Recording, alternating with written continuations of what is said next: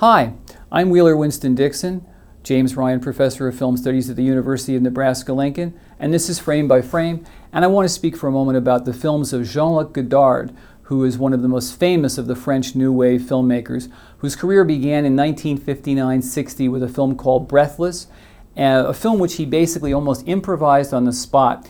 Godard is important because he basically, along with the other New Wave filmmakers like Agnès Varda and François Truffaut and Hélène René, changed the rules of cinema.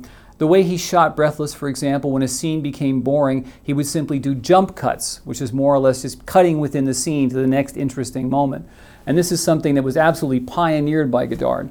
He went into a streak of films in the 1960s that were just fascinating and challenging to the viewer. Things like Alphaville, a futuristic science fiction fantasy, My Life to Live, which is about prostitution, Le Mépris, Contempt, which is about the breakup of a marriage, as well as Band of Outsiders. And then his film career culminated in the 1960s in a film called Weekend, made in 1967, which is a modern vision of hell featuring the world's longest traffic jam, a 20-minute tracking shot that just goes through the French countryside and shows cars backed up for miles while there's accidents in the foreground that basically are blocking all traffic.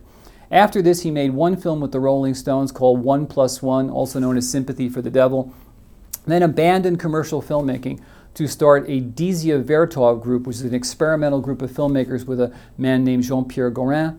They made experimental films for a long time, but basically he's now come back into the commercial marketplace with films like Tout va bien and his most recent film, Film Socialisme, which was at the Cannes Film Festival. And Godard has recently now in 2010 been nominated for, and actually he's going to be given, an honorary Academy Award. But whether or not he'll accept it is another question, because Godard is notorious for not showing up at events to honor him because he believes the films should speak for themselves.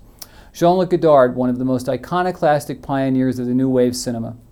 I'm Wheeler Winston Dixon, and this is Frame by Frame.